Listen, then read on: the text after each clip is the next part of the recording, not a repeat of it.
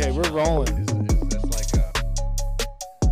Oh, it's good to be here at our first Beyond the Sunday sermon, and it was quite a privilege to start with Romans 3 as we are beginning this Total Christ sermon series for 5 weeks, thinking about what it means to be gospel-centered.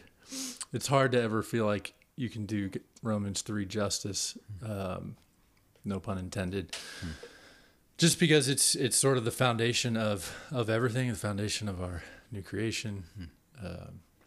The main point I think there is seeing that God is the just judge, and contrary to all expectations, he ends up putting forward himself in Jesus Christ as our substitute and sacrifice.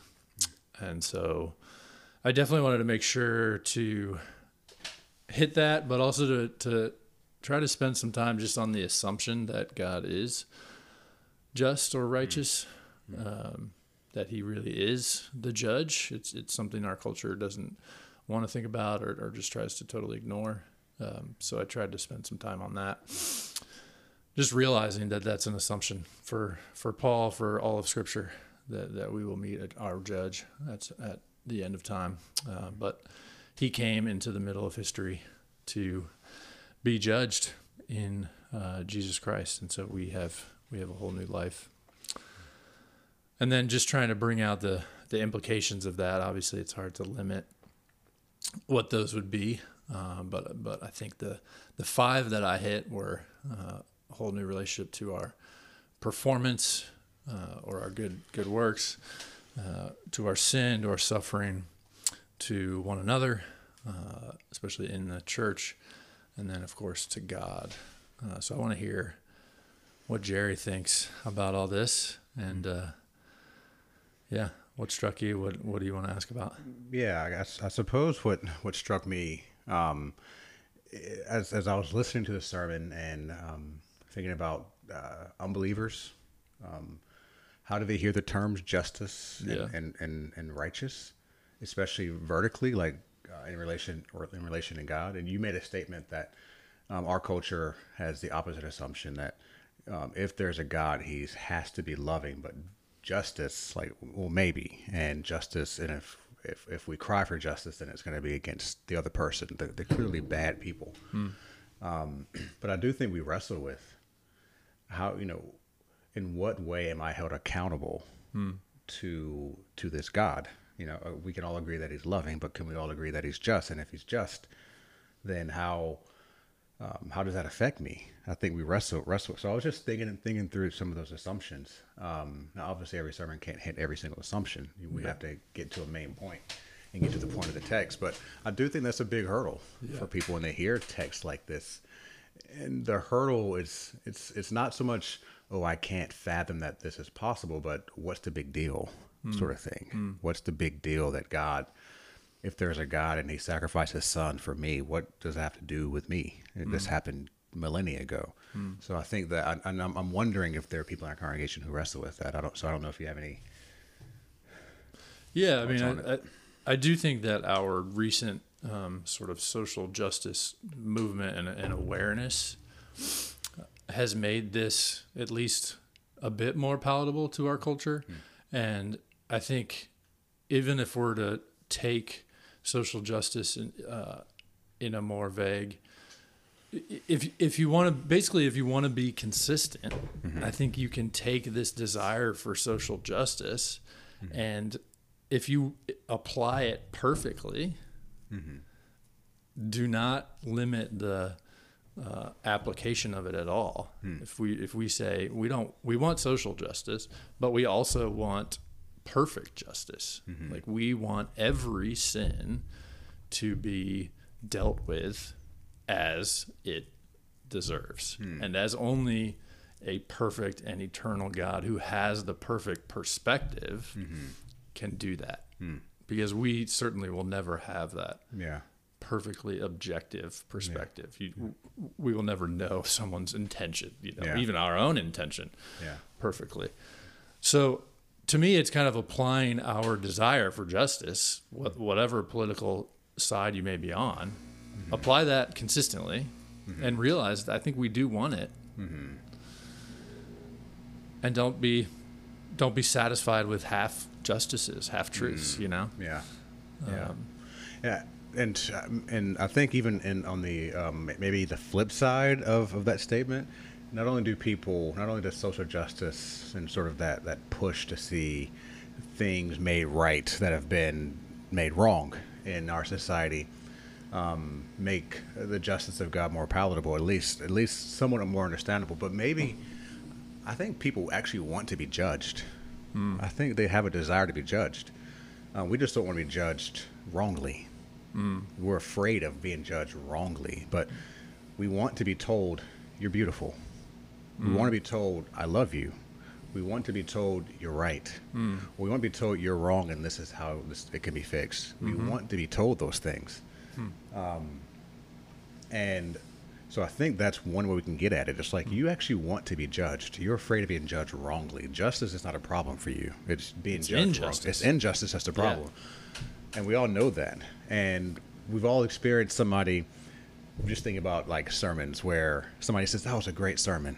That was a good sermon. But they said that about every sermon.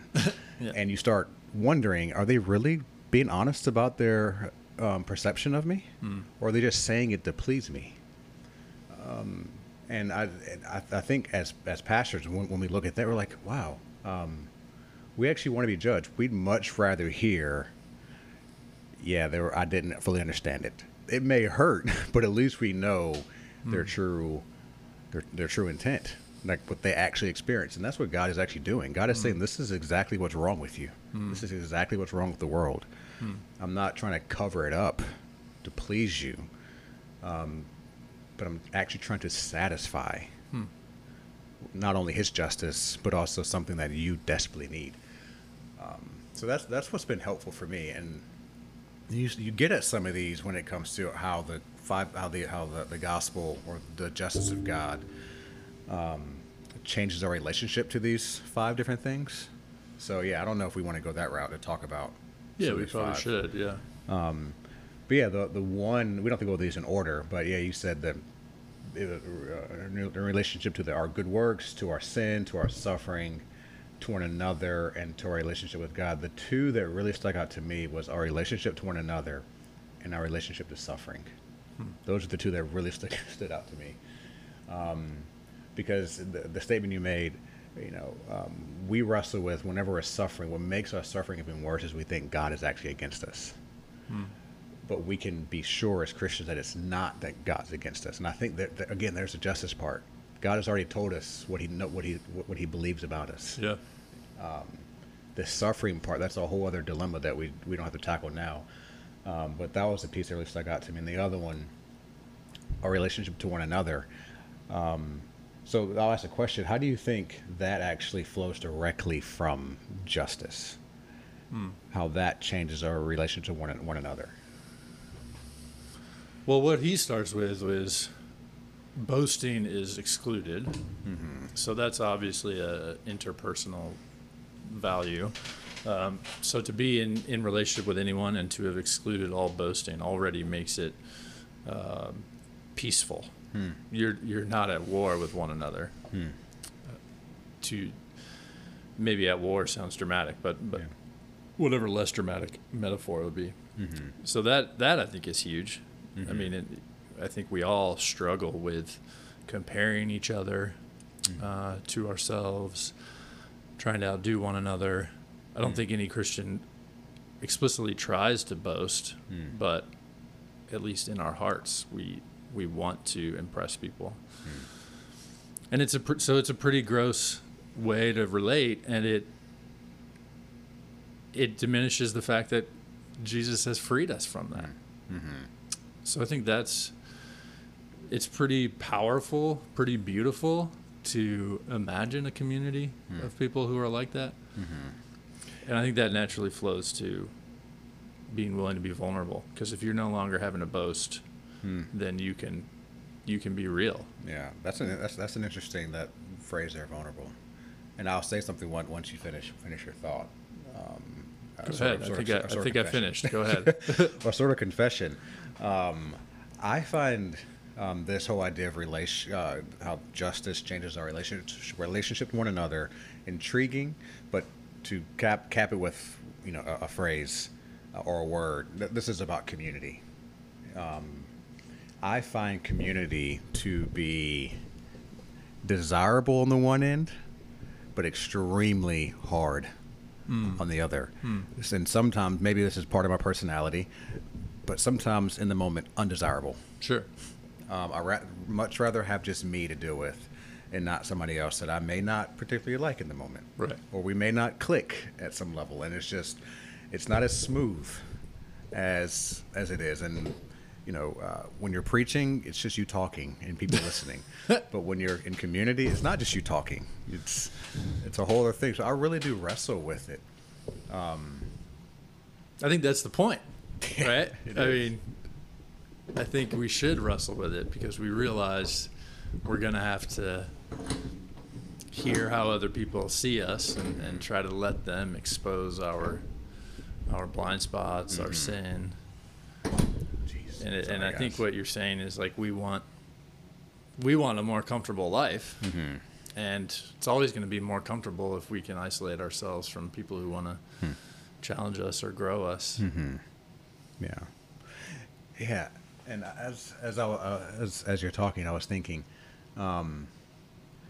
we often relate to other people in categories. Like I'm pastor, and then when I'm relating to our congregant, depending on where they're at in life, they may only see me as pastor. I may only see them in the moment as congregant, and there can be a bit of natural sort of, I don't want to call it division, but there's something there that can make community hard in that aspect. You think of intergenerational, older, younger, millennial. We have all these categories, and I think can make community so hard. But the idea that God in Christ leveled the playing field, that yes, the older may be wiser than the younger, but they're not less sinful, less in need of the gospel than the younger. So that means the older person has something relatable to say, biblically speaking, relatable to say to the younger person, and can be humbled in that, and not assume, oh, this is just some young, immature believer. But it's like, oh wow, yeah, it took me years to get to where I'm at because of the gospel. It's going to take years for this person. So and vice versa, the younger person has something to say to the older person as well, even if it can't be via life experience. For sure. So I think I don't know, tell me if I'm wrong there. Like, is that what you were getting at? Like the gospel levels a playing field for everybody. We don't, even though there are categories there that, there's mothers, there's mothers and fathers and children. Those are okay. There's employees and employers. Those are fine. But when it comes to essentially how the church within the body of Christ, how we relate to one another, there is no distinction.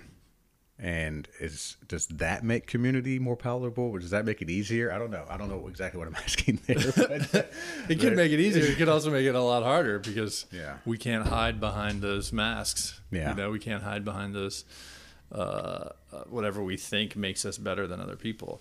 So I think leveling the playing field is true in one sense, but also that's a complicated phrase, I think, because we can't not be who we are. Right. But thinking of Galatians 3, there is now no longer slave or free, male or female, Jew or Gentile. We're all one in Christ Jesus. So I don't think that he's trying to say stop being a man or stop being a woman. Right. But he is saying those no longer have to define you fundamentally. I think it also means that the church has this unique and beautiful calling that we can be based, the thing that unites us, that joins us, is Jesus, not any other value, cause, demographic, etc. So I think that also challenges us to be exposed and real, and to say, well, I'm kind of taking refuge in this identity that I think I have, and that can lead to just a lot of boasting, to a lot of division. But if we can say, yeah, I want to talk to this, 80-year-old woman who I would never otherwise interact with, because in the world we're divided and we're siloed off. But I want to see how she experiences Christ, because that's going to reveal to me a bigger picture of who Jesus is in a way that I will not be able to see. I cannot be an 80-year-old woman as much as I try.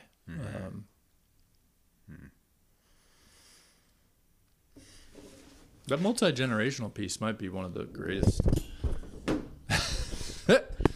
Some technical difficulties. Obviously multi-generational. We also want to be multiracial.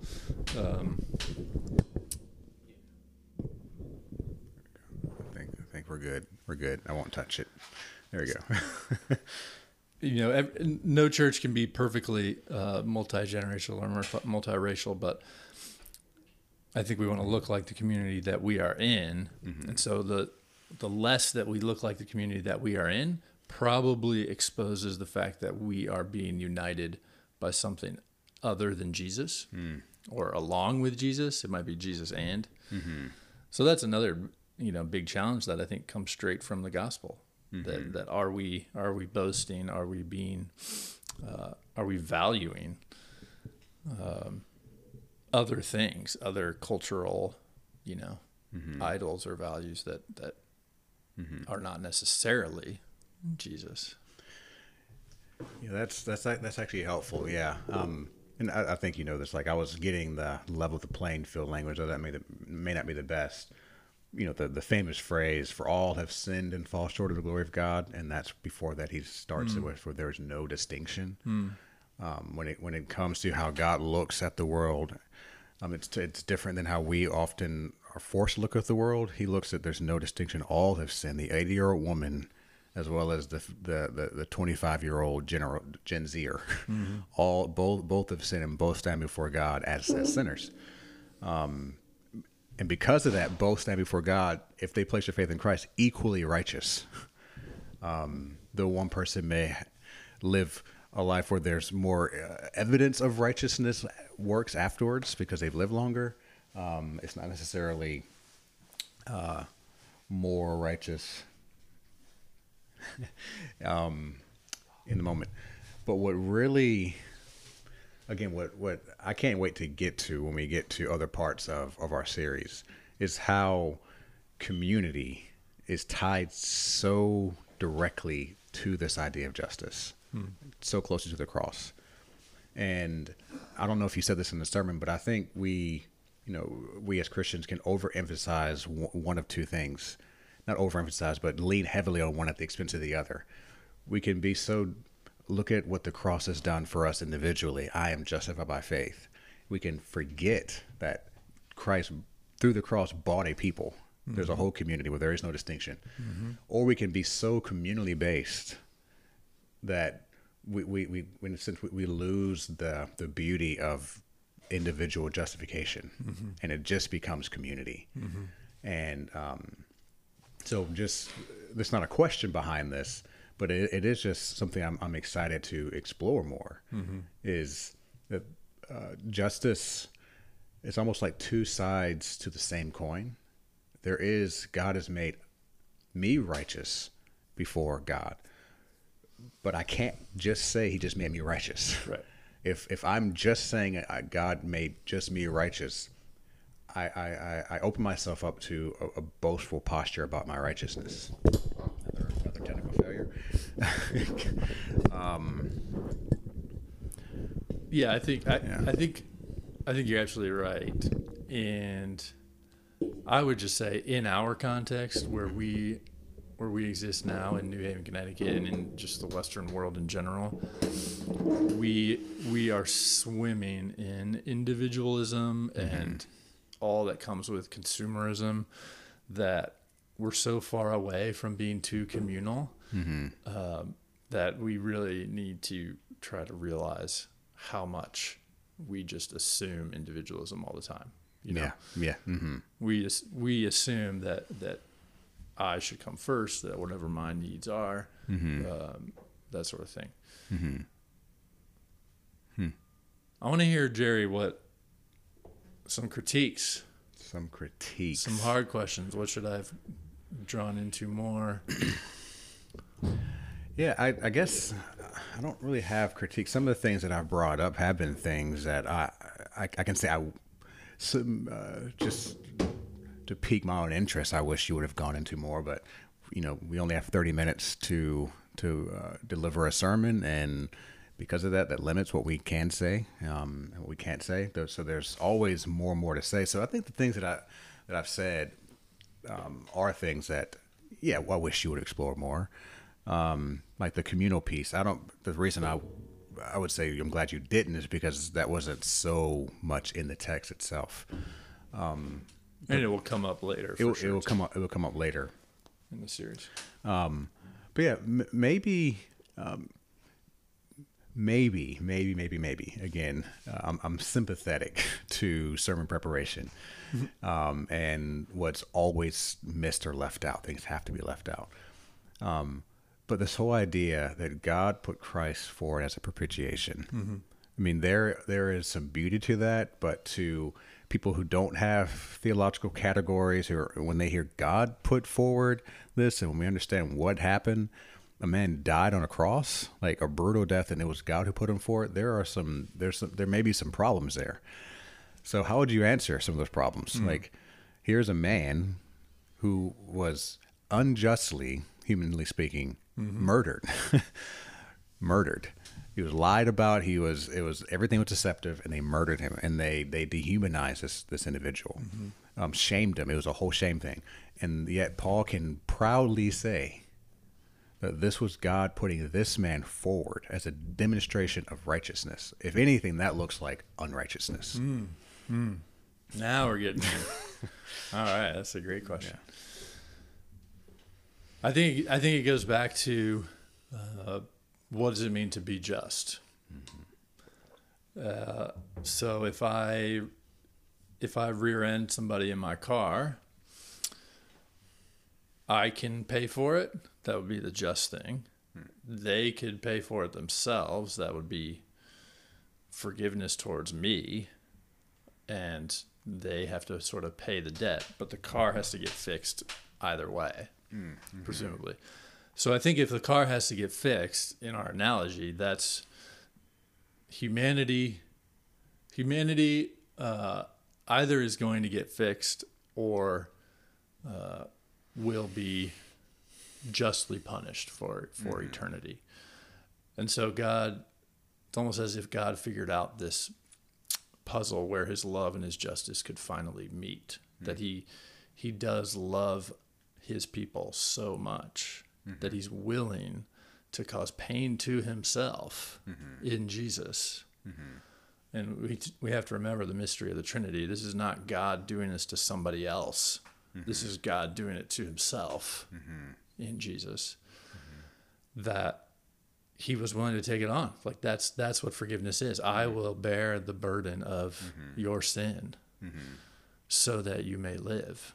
Yeah. And that's if humanity really is going to get fixed, we need a new creation. And I think that's the beginning of the new creation. That sin, he can't wink at sin. He can't just let it go, or else it will destroy us, and it will destroy our relationship to him.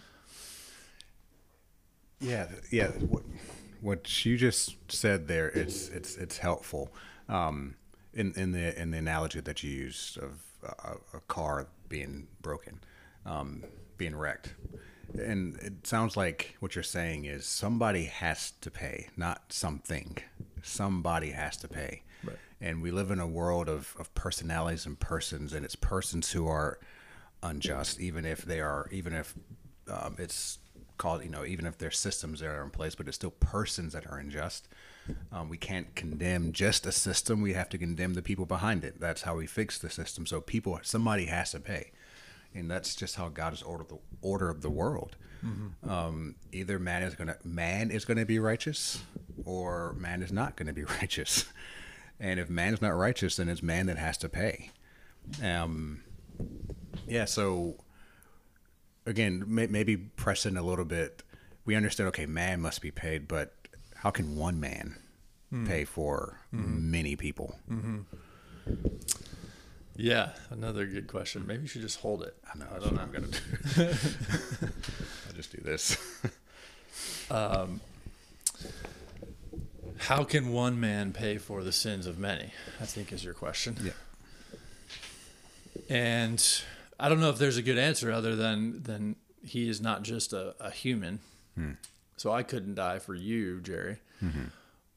But he is both fully human and fully God. So he is able to bear that humongous penalty. Besides that, I think we have to give the freedom to God to choose as he wants. So if this is a just payment, and he says it is, who are we to say, no, you should have gone about it the other way. Yeah. You should have done something else. The problem with doing basically anything else, any other idea we may have, is that it will destroy us. So, because if the sacrifice is not perfectly innocent and perfectly righteous, so the animals back in the Old Testament had to be blameless, but that was always just pointing to Jesus. If he's not perfectly innocent and righteous, then his sacrifice is not pure. So he's not producing this new creation that we can actually have a new life that can come into the presence of God. And maybe that's another side to it too, is realizing what we're talking about is ultimately coming into the presence of a being that is hard to imagine, but perfectly holy.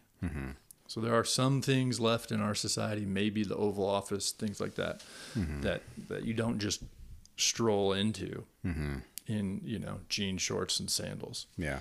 If you magnify that, by infinity, then we can't just stroll into the presence of God, even though we were made for it. Yeah. And even though he wants that for us. And even though nothing will satisfy us like that. Yeah. There still has to be a huge reconstruction of us so that we can enter. Yeah. That's helpful. And I also think we understand the idea of representation. I mean, you can think about how there's this push for people of different ethnicities to be represented in movies and books, in public offices, because there's something to be said about representation. Sure. Even if we understand this doesn't speak for every single person, but it does speak for a general population. Like, this is possible. Look, you can see yourself in there. But we also see it in political office. We have ambassadors. Ambassadors that go overseas to speak on behalf of the president. They are not Joe Biden, but they speak with the authority of Joe Biden. Or we've heard it put this way: if America goes to war, yes, though you and I will never pick up arms and go overseas and fight a battle, America is at war, and we all suffer the consequences of that financially, even in families. If some of their families have to go overseas to go to war, we understand that there is a representation. There's something embedded in creation that I think, as you were saying, this is just how God has ordered things. And I forget which Puritan gave this illustration. It's sort of a silly one, but I think it's fun to bring up. So there are two people that are the most important people in the entire history of humanity: Adam and Jesus. Adam was the head of all creation. If Adam did right, man would be right. So the illustration goes like this: here are these two giants, and both giants have this massive belt on, and they have this massive belt buckle on them. You can say the one belt buckle had an A, and the other one had a JC, Jesus Christ. The one, and then on the belt had all these hooks, and on these hooks hung on the first giant. All of humanity were on these hooks hanging from him, and the giant's walking, and the giant falls. If the giant falls, what happens to all those on him? Fall with him. Well, the second giant comes in, the one with the big buckle JC, and what he does, he goes and he picks up humanity and puts him on his hooks, but he doesn't fall. And if the giant doesn't fall, the second giant, what does that mean for those that are connected to him? And that just seems to be it's sort of a silly illustration. It has a sense of a fairy tale, but I think it plays off of both what the Bible says, how it just seems nature it represents itself, and then how I think we understand justice. We rejoice in the fact when a person who is clearly guilty is punished. We also rejoice when somebody is wrongly punished, and then the other person's found out, and that person pays. So one person sets free, and one person pays for it. I think we naturally see that, and that helps. Doesn't dissolve all the problems, but what you just said about God, Jesus is not just man, so it's not like I can die for you, or I can die for somebody else and it pay for your sin. It may be a poetic moment, but it won't be a moment of sacrifice. It won't be a moment that's going to pay for your sin. So I don't know. Like I'm just, just talking word vomiting here, but no, yeah. I mean, the sense that we have of justice, young kids have such a strong sense of justice. It seems embedded in our very nature that we want things to be fair. And it can be really annoying when you're raising young kids that they, when they want to pick on that at every little detail. But it is, I think, a God-given desire that things should be fair. We have this sense. Where did it come from? We have this sense that things should be just. And I think it comes from God. And if we really want things to be just, hallelujah, Jesus has said, yes, things will be just.